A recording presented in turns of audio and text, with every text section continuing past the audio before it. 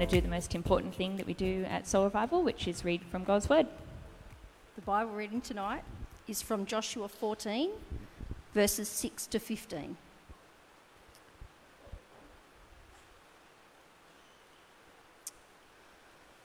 Now the people of Judah approached Joshua at Gilgal, and Caleb, son of Jephunneh the Kenizzite, said to him, "You know what the Lord said to Moses, the man of God, at Kadesh Barnea, about you and me.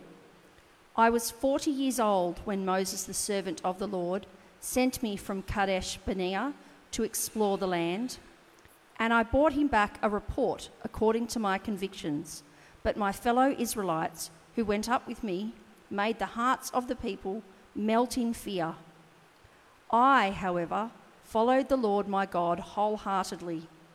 So on that day Moses swore to me, 'The land on which your feet have walked will be your inheritance and that of your children forever, because you have followed the Lord my God wholeheartedly.' Now then, just as the Lord promised, he has kept me alive for 45 years since the time he said this to Moses, while Israel moved about in the wilderness. So here I am today, 85 years old. I am still as strong today as the day Moses sent me out.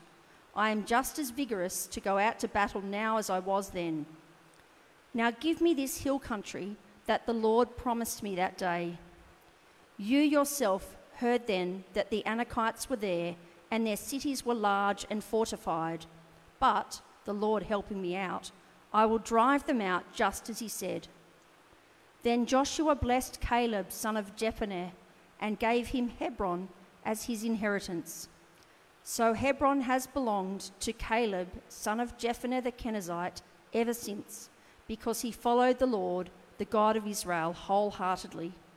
Hebron used to be called Kiriath Arba, after Arba, who was the greatest man among the Anakites. Then the land had rest from war. Well, good evening, everybody. My name's Stuart, and I'd like to welcome to you this evening. It's very exciting to be continuing to move through the book of Joshua and see evidence tonight of the man Caleb, who followed the Lord wholeheartedly. And I want to ask us tonight, what does it look for us in our day and age to follow the Lord wholeheartedly? How can we do that?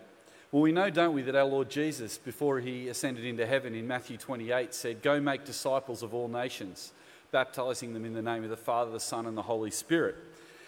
That is a very famous verse and well known to many people. But we know, don't we, that that's not a simple matter to go and make disciples of all nations. As Christians, we are all disciples, and as Christian disciples, we are disciple-making disciples. So our Lord Jesus has given us this great opportunity to partner with him to make disciples. Now, I'm not assuming tonight that everybody who is here is a Christian disciple, and if you're not, you're very welcome, and I'm really excited that you're here tonight. I hope that as you hear the sermon tonight, that there might be something in it for you that helps you to understand the gospel a bit more and understand our God a bit more and get you even more excited to continue to look into whether you might want to follow Jesus too. But I particularly want to speak now to those of us who do follow Jesus and say that as we partner with Jesus, we know he's making disciples, we know he's growing his church, and he's inviting us to partner with him. But it can be a little bit confronting and a little bit scary to partner with Jesus. Just like the people of Israel who were commanded in the day of Joshua to be following the Lord wholeheartedly, as we saw Caleb followed the Lord wholeheartedly, and in their instance to drive out the Canaanites out of the land in judgment, that was a bit scary too. And the people of Israel, tonight what we're going to be looking at is they were faced with this dilemma of, do we partner with God as he is about his great project of fulfilling his promise of land to the people and driving out those people from the land that are the Canaanites that God is judging. But as we read this story tonight, I want us just to be thinking about, what about us? What does it mean for us to live wholeheartedly for the Lord? Well, tonight we heard Jai in the announcements talk about the fact that Soul Revival has a couple of podcasts. We have Soul Revival Church podcast for our sermons, in case people miss a sermon. And we've also, with Joel, started one called the Soul Revival Shock Absorber, actually, just the Shock Absorber podcast. And that's about getting generations to work together in the church. If you got your newsletter yesterday, you'll notice that we actually advertised a third podcast on the newsletter yesterday, and that's by our sister Anna. Now, the reason I want to draw your attention to that tonight is our sister Anna is someone I've known for a long time. And I've known her ever since she was a young woman in the Soul Revival youth community. And I've always known her as someone to follow the Lord wholeheartedly. And I think that it's really exciting in the newsletter to read about what it looks like for Anna to be following the Lord wholeheartedly in this generation by doing something that's a little bit scary, and that is starting a podcast and stepping out in faith. And she started this terrific podcast called The Word on the Street, which has all these little 10-minute episodes for families to help families to think about having God conversations and starting God conversations to help us in this great task of making disciples. Well, it was really exciting when Anna told me this week that she's actually been approached by Eternity News from Bible Society, inviting her to join their network of podcasts. And I thought that was a great thing to celebrate tonight, because I think it's really exciting to, I reckon give her a round of applause. Don't want to embarrass you, Anna, but poor old Anna's sitting up the front. If you're at home, Anna's sitting over here at the moment. But and I could hear the clapping coming from home too, so thanks for everyone online who's clapping now too. But Anna, we're really excited for you, because it's a really lovely ministry. But I just want to pause for a second and say, imagine what was going through Anna's mind when she went, will I do this? She's got this idea, we'll actually step out and do this. And I'm sure if you ask Anna afterwards, it probably wasn't a simple matter of, I'll just start a podcast. It was probably a whole heap of things, I'm going to put myself out there, what's going to happen? And I wanted to start this evening's talk with that story, because I think now as we jump back into the story of the Israelites, I want us to try and get ourselves into their position. Like, what was it like to go into the promised land when the peoples around them were so scary and they were meant to drive them out? What does it look like to follow God wholeheartedly, to take a step of faith and to actually trust that God is the one who is doing the work, not us? That we can actually do risky things and take risks for the gospel to try and, in our generation, make disciples of all nations, buoyed on by the example of our sister. But also tonight, what we're going to look at is the example of Caleb, amongst others. So let's go back to the book of Joshua and open up with me to chapter 13, because we're going to pick the story up at chapter 13. And what we're looking at tonight is chapter 13 is quite an exciting turning point in the story, because if the first half of the book is about the conquest of the land, Joshua leading the people across the Jordan, they take Jericho, they go on and have all sorts of, the story takes all sorts of twists and turns. We get to chapter 13, and now there's a change in pace. In the book of Joshua, the people are spreading out over the land. They haven't taken all the land, but now we're seeing the promise of God coming to fruition, that ancient promise of God to Abraham, that he would bless Abraham with a people, that people would become a great nation, and that they would be having land. So the second promise he made to Abraham is coming true from chapter 13 onwards. And so in the book of Joshua, we're seeing here the allocation of the land to the people. And what we're going to do tonight is we're going to spend a few minutes looking at how the land is allocated after they've started to secure the land, the promised land for the Lord. How is it allocated to the different tribes of Israel, and what can we learn today from that allocation? What I want to do is start with chapter 18, verses 1 to 10. If you have your Bibles open, turn up to chapter 18, verses 1 to 10. It'll be up on the screen behind me too, I believe, if you want to read on. The whole assembly of the Israelites gathered at Shiloh and set up the tent of meeting there.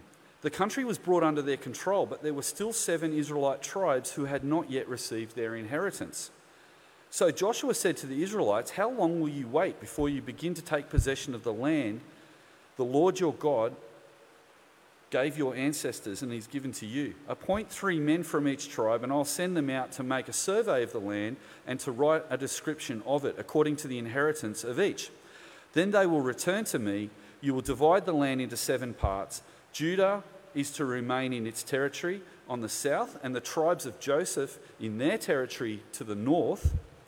After you have written descriptions of the 7 parts of the land, bring them here to me. I will cast lots in the presence of the Lord your God. The Levites, however, do not get a portion among you because of the priestly service to the Lord that is their inheritance. And Gad and Reuben and the half-tribe of Manasseh have already received their inheritance on the east side of the Jordan. Moses, the servant of the Lord, gave it to them." And so in the rest of chapter 18, you see the men go out and they go and do just as was described. I want to help us tonight to understand what's going on in the big picture here. What we've got is the people of Israel have conquered the land, and now they're going to have 3 parts allocation to all the 12 tribes of Israel. So the first part took place by Moses on the eastern side of the Jordan before they crossed over into the promised land. The second and the third are under Joshua, and the west side is at Gilgal and then at Shiloh. So what I'm going to ask is for you just to listen along tonight, not so that we can have a geography lesson or so we can have some kind of lesson in who got what. What this is about is what do we learn about God and the people of Israel, and what do we learn about us as we listen to how this land is distributed? Okay, let's have a look at this. I want to go back to chapter 13 now, verses 1 to 7. Because in 1 to 7, God speaks to Joshua for the second time. First time he spoke to him in chapter 1, and he was telling him about the conquest. Now God is telling him how to allocate the land. And in verse 1 of chapter 13, this is what we read. When Joshua had grown old, the Lord said to him, "You are now very old." I like that bit. When Joshua had grown old, the Lord said to him, "You are now very old. And there are still very large areas of land to be taken over." Oh, we get a bit of an interesting sense in that, don't we? As the Lord speaks, he's saying, "Joshua, you are old. But you know what, Josh? Your ministry is not yet finished. Your conquest of the land hasn't been completed. What's holding you back?" There's already a little bit of an idea here, a little bit of a sense that something's amiss, something's awry. The conquest hasn't gone to plan. There are still too many Canaanites living in the land. And what we're going to find out, it's actually the people of Israel who haven't followed the Lord wholeheartedly and taken the land as they've been asked. So the problem here is when the Lord promises to fulfill his purposes, he will fulfill his purposes. There is no doubt about that. He is not frustrated by humans in our lack of faith or our lack of ability to live out that faith. However, in their generation, they're risking the fact that they might miss out on the great treasure of what it is to be the people of God and enjoy the promises of God in their generation if they don't partner with God. And the warning for us today is, if you've put your faith in Jesus Christ, you can be assured that Jesus Christ will do what he promises he will do. When you put your faith in Jesus, in his death and resurrection, when your sins are forgiven, he gives you the Holy Spirit to live in your heart as a deposit, guaranteeing your inheritance into heaven. And that is there for sure. But remember what James says as he reflects on that idea. He said, faith is great, but faith without works is dead. Faith without works is dead. So if we don't follow the Lord wholeheartedly and take risks in partnering with him as he spreads his gospel on earth, if we just spend our own private lives on ourselves and our family and we don't really get engaged with the partnership that God offers us for all of us individually to be disciple-making disciples, we may miss out on the treasure it is while we're alive on this earth to experience the wonder and the blessing of being a Christian on this earth. And we are told by the New Testament that the real treasure we have is in heaven. And if we are working for earthly things, when we die, those things will pass away and will amount to nothing. The idea is that we are Christians who, like Caleb in the story that we heard read tonight, should wholeheartedly serve the Lord and build treasure in heaven. So that when we get to glory, we don't look around and go, "Oh, wow, I just wasted my time on earth. What was I doing?" This is a warning to the people of Israel, and it's a warning to us tonight as well. Well, let's have a look at Joshua 13, verse 6, so we can understand this a bit better. He goes on there and it says, "As for all the inhabitants of the mountain regions from Lebanon to Misrath-Minia, that is, all the Sidonites, I myself will drive them out before the Israelites. Be sure to allocate this land to Israel for an inheritance as I have instructed you." So again, this is the Lord still talking to Joshua at the beginning of chapter 13. And what does he say there? He says, these enemies that you have opposing you, that I've given you the task in your generation to drive out. That's what it looks like to partner with the Lord in their generation. Drive out the Canaanites. Serve the Lord wholeheartedly and drive them out. However, he makes it explicit there that the inheritance they're going to receive is not from their own hand. God says, I will drive out the Canaanites before you. And again, I want to make a link between the Old Testament story here and the mission we have in our generation. Where in the New Testament does it say that we, as disciple-making disciples, through our own effort, will grow the church? It says time and time again in the New Testament that the Lord God will grow the church, and he's inviting us to enjoy being a part of that. Here he's saying to the Israelites, serve me wholeheartedly because I will do it. Again, not embarrassing our sister Anna, but that's the kind of thought that she's gone through. To wholeheartedly serve the Lord is to use her gifts and her ideas and her creativity for the gospel. And something that was so clever and so helpful has been picked up by Eternity News. Who would have ever thought?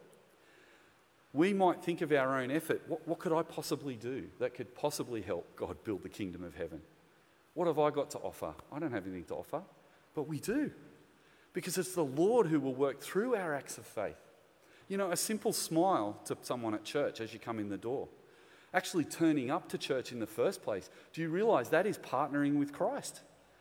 By your presence at church or by tuning in online, you're actually saying this matters. Jesus matters. You matter. And if you simply smile at someone while you're at church or say, hi, how was your week? That is actually an act of faith that you're partnering with helping to grow the church. It's very easy for us as Christians in our day and age to become cynical and to step back and go, oh, I can't do anything to change the world. Actually, we can do a lot because it's our Lord who's changing the world, and he's given this beautiful space and this format called a local church, that in the local church, and they're all over the world, we gather as Christians, we invite people to come along, we listen to the Word of God, and we share the love and truth of Jesus. Coming back to the inheritance we see here, I want to fast forward from chapter 13 and have a look at chapter 14. Because what I want to show here too is another verse that shows that the inheritances are assigned by the Lord. Joshua 14 verse 2. Their inheritance were assigned by lot to 9. Let me read that again. Their inheritances were assigned by lot to the 9.5 tribes that have yet to get land allocation, as the Lord had commanded through Moses. Now, what's a lot? Does anybody know what a lot is here? Other than, if you think of lollies, a lot means multiple. Yeah, it's like dice, actually. A lot is like dice. The lots are, let's roll the dice and let's see what the dice tell us is going to be the outcome. The lot is they cast lots. So instead of Joshua deciding who's going to get what, they cast lots. Now, this isn't a game of chance, as dice is in our day and age. Casting lots, they honestly believed, the people of Israel were like, let's see who the Lord chooses for these different lands. Let's make a decision not on our own merit. Let's not all sit down and go, who do we think deserves that bit? Who can farm that bit better? Who's better at defending the border? Hey, those blokes over there, those ladies over there. It wasn't about that. They weren't thinking in human terms. They were going to allow the Lord to allocate the land. This is another example about how the Lord is actually giving the land to the people. Now, this process of lot is actually, decision by lot, is actually found in the New Testament too, interestingly.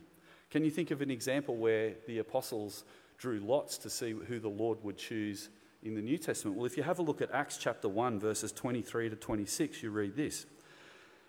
When they needed another apostle to replace Judas, they nominated 2 men, Joseph called Barnabas, also known as Justus, and Matthias. Then they prayed, Lord, you know everyone's heart. Show us which of these 2 you have chosen to take over this apostolic ministry, which Judas left to go where he belongs.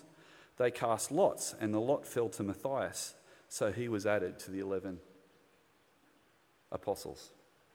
So the 12, when they needed to make another decision on who was going to replace Judas, it was common sense to ask the Lord, because after all, didn't Jesus choose the apostles in the first place?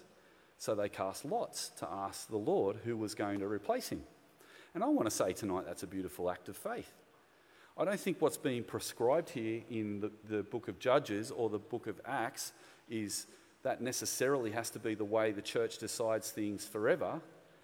But what the principle here is that we should see really clearly is let's not go running off making our own decisions about what we think is right. Let's pause. Let's pray as the disciples did. Let's wait on the Lord and ask for his wisdom. Let's attempt as much as we can as we go on as Christians to continue to pray for discernment on how we should live our lives as Christians. Because if we are in that state of prayer and we are discerning what is right and wrong, can you see how that will affect how we can live wholeheartedly for the Lord? Because living in prayer means we are not living on our own strength. If we're waking up every morning and going to bed every night, beginning the day and closing the day with, Lord, how should I approach parenting? How should I approach my friendships? How should I approach my work challenges? How would you like me to work today? What would you like me to do today? More and more, our minds will be actually orientated to what is important, and what is not important will fade away. Sure, we do lots of fun things on this earth. Sure, we have lots of important priorities. But who as a Christian ever looked at themselves in the mirror and said, I don't want to live wholeheartedly for the Lord? We all want to. And the way to live wholeheartedly for the Lord is like Joshua and like the apostles, prayerfully seek the wisdom of God for your future decisions, both big and small. Well, let's briefly look at how the land was divided up, and let's see if we can learn anything from how the land was divided up. Let's look briefly, first of all, at Joshua 13:14 again. We're not going to read all these verses out because time, but I'm raising all these things up so you might want to go away and have a read of this yourself and have a think about it after the sermon. But first of all, we're going to look at the Levites. In Joshua 13:14, the tribe of Levi didn't get any inheritance. So that's an easy one. That's going to be quick, isn't it? They didn't get any land. So as the land's being distributed and the lots are being cast, Levi doesn't even get anything. There's two reasons for that. The first reason is, a long time ago, back in Genesis chapter 49, the tribe of Levi were sentenced to be landless because of their violence that they'd perpetrated on other people.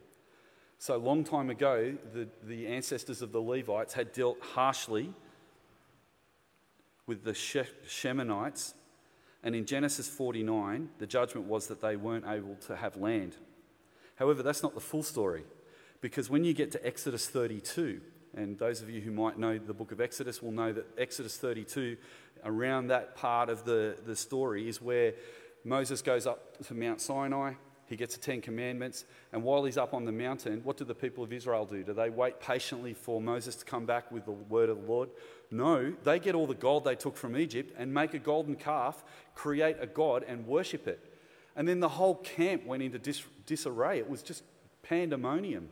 So Moses comes in, and here's this camp where people are carrying on, they're partying and they're killing people and they're robbing and they're stealing. It was just chaos.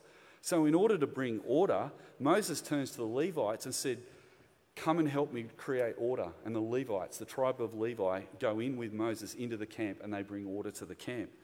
So they kind of were cursed with landlessness, but now because of what they've done here, they've redeemed themselves. And so now from the time of Exodus 32, they're now going to be the priests of Israel. They're going to be the people who are going to look after the tabernacle. They're going to be the people who do the sacrifices for the people. And they're going to teach the word of God for the people. And do you know what in return their inheritance is going to be from now on? Their inheritance is going to be the tithings of the people. So the first fruits of the people of Israel will feed and look after the Levites in the land. And that's what we learn there. Then in verse 14, as we heard read, we have Caleb. I've got to say tonight, he's my favourite. I dig Caleb. 85-year-old man, strapping on that old sword for one more go. What does it look like to serve the Lord wholeheartedly? You do it while ever you have air in your lungs. It doesn't matter how old you are, keep strapping that sword on. You know, my mind goes to Ephesians chapter 6. Do any of you remember Ephesians chapter 6? In Ephesians chapter 6, Paul has already been saying in Ephesians that our battle is not with flesh and blood as it was in the time of Joshua. It's with principalities and powers, and it's against the evil one. We are not fighting people, we are fighting against satanic powers. And how do we fight satanic powers? Well, like the people of Israel put on armour, and like Caleb put a sword on his belt, you take up the word of God as the sword of the Spirit. You put on the helmet of salvation. You put on the breastplate. You put on the shoes equipped with the desire to spread the good news. You've got to arm yourself every day for the spiritual struggle that we're engaged in. Unfortunately, in our day and age, too many Christians living in cities like Sydney, we become a bit blasé to the spiritual world. But we are spiritual beings with the Holy Spirit, and we need to actually pray and ask God to equip us for the daily spiritual fight that we have. And not just in our youth, not just when we have time, but wholeheartedly. Serve the Lord wholeheartedly like Caleb. Caleb is 85 years old and he's still going into battle for the Lord. You know, again, I don't want to embarrass another sister here tonight, but we have a sister here tonight who's not quite as old as Caleb, but she's been my auntie for many years, Elva Redman. And when she walked in today, because I was preparing this sermon and knowledgeable of what I was about to say, the image of Elva walking in quite humbly into church. I don't know where you are tonight, Elva. I can't see you. You're in the other room, maybe. Hi if you're in the other room. It's almost like I saw my sister, my auntie, walking into the church fully armoured, with her sword at her side, the sword of the Spirit, with a helmet on, with a belt on, because every time Elva comes in here, she's ready to do battle for us, to build us up, to encourage us in the name of the Lord Jesus. Very faithful servants encourage us to be faithful. Now, Caleb was so faithful to the Lord, there was a brief and shining moment for the people of Israel at the end of chapter 14. Verse 15 describes how there was peace in the land. We get an image of rest. We're reminded how God himself rested on the seventh day and how we will have our eternal rest. That, as we'll find out as the story goes on, was only temporary. But quickly, let's move on. Judah, chapter 15. They get their allotment. Judah is the Lion of Israel. And to understand their story later, you might want to go back to Genesis chapter 49, verses 8 to 12, to understand that Judah is the royal tribe. From Judah will come David. From David will come Jesus. So Judah is the royal tribe, and they get their allotment. But still, even though they are the royal tribe, they still too do not overcome all of the people in their area. Judah have Jerusalem, and they allow the Canaanites to stay in Jerusalem. And later, those Canaanites that they don't drive out at the beginning will become a thorn in their side. How often do simple things that we do not to drive out sin in our life create thorns in our sides too? See, sometimes we think, oh, look, let's just maybe I can just sort of like not be too rigorous with my holiness. Like, you know, I want to fight the fight of faith. I want to put all the armour of God on, but maybe I can just play around with a little bit of sin here on the side. Be careful. Because as we'll see with Judah, those little sins, as we said last week, just like yeast goes throughout the whole dough, those things can spread in your life and create big problems. Be rigorous as Caleb with sin. Fight against it. Equip yourself with the armour of God. The word is the sword of the Spirit. And fight against those things. Because even in Judah's royal heritage, with the land that they're given, they still did not obey. Briefly, Ephraim and Manasseh, the sons of Joseph, again, they were particularly privileged. And then again, back in Genesis chapter 49, we see that Joseph is a fruitful vine near a spring whose branches climb over the wall. Yet the same thing happens with these tribes too. They went and complained to Joshua in chapter 15, verse 63, and they complained that their allotment's not big enough. They are also privileged to get land and allotment, but they're not living wholeheartedly to the Lord, and their particular sin is the sin of complaining. This is a rigorous sin in the people of Israel. They were complaining all the way through the desert, all the time. Moses, we don't have anything to eat. God brings manna. Oh, Moses, we're sick of eating manna. Moses, we don't have anything to drink. Moses knocks a stick on a rock and all this water comes out and they drink. Oh, but we just want to go back to Egypt. Life was better. And unfortunately, the church has the same problem in our day and age too. We can be tempted to grumble and complain when we look around and see the things that aren't working. Instead of seeing the things that aren't working in the church and saying, I wonder how I can contribute to help make that better, we can sit back and go, the leadership aren't doing a real good job with that, are they? Gee, you made that decision. That was a terrible decision. We can grumble and complain as well, and the people here grumbled and complained, but really they shouldn't have, because they weren't willing to serve the Lord wholeheartedly. Because again, like the people of Judah, they didn't drive all the Canaanites out of the land. Can I end tonight by saying this? Deuteronomy chapter 20 verse 1 says this: "When you go to war against your enemies and see horses and chariots and an army greater than yours, do not be afraid of them, because the Lord your God who brought you up out of Egypt will be with you." Those words ring out through the centuries. And we know how the Lord is with us. He doesn't travel with us in the tent of the tabernacle as he did with the people of Israel. He travels around in our hearts every day. Every day we wake up, the Lord God is with us in our heart. The Lord has given us everything we need for godliness. All we need to do is take him at his word and prayerfully consider that we live our lives for his glory, not our own. To live wholeheartedly for the Lord, though, can be scary. Sometimes I find myself stopping mid-sentence before I start to share the gospel with someone in case I might cause offence and lose a friend. Sometimes I'm not sure if I should take a risk because if it doesn't work out, I might look foolish. Sometimes I'd really long for a friend of mine to grow as a disciple of Jesus, but instead of investing in them, I can be a little bit like Judah and Ephraim and Manasseh and just grumble a little bit. Think, no, it's too hard, I'm too busy, I'm too tired, I've got too many other things to do. Last thing I've got to do is to actually help the Lord grow his church. Well, let me encourage you with the words of 2 Timothy chapter 1, verse 7. If you, like me, sometimes find yourself not living wholeheartedly for the Lord. In 2 Timothy, Paul says this to Timothy: "For the Spirit God gave us does not make us timid, but gives us power, love, and self-discipline." Isn't that encouraging tonight? That in those moments where we feel weak, God is strong. Remember the heroes of the great Old Testament stories, like Caleb, who's got his sword on even at 85. Love to see that old bloke staggering down the hill, charging at the enemy. Must have been terrifying seeing that old bloke charging. Probably given a good whoop too for the Lord God. I want to be like that, but sometimes I don't find myself being like that. Sometimes I find myself being too timid. But here we're told at the end of the story, the city of Shiloh, in chapter 18, where we began tonight, the whole assembly of the Israelites gathered at Shiloh and set up the tent of meeting there, and the country was brought under their control. Because the Lord God, the tent of the Lord, was at Shiloh. The capital of Israel had moved to Shiloh to represent peace, the presence of God, and rest. And brothers and sisters, that's what God promises us tonight. Don't be afraid. Be encouraged. And please wake up every morning and pray, "God, help me to live wholeheartedly for you." Take a little risk every day. Try and find an opportunity to share the gospel with someone every day. Try and show kindness to someone who is in need every day. Be available for the Lord.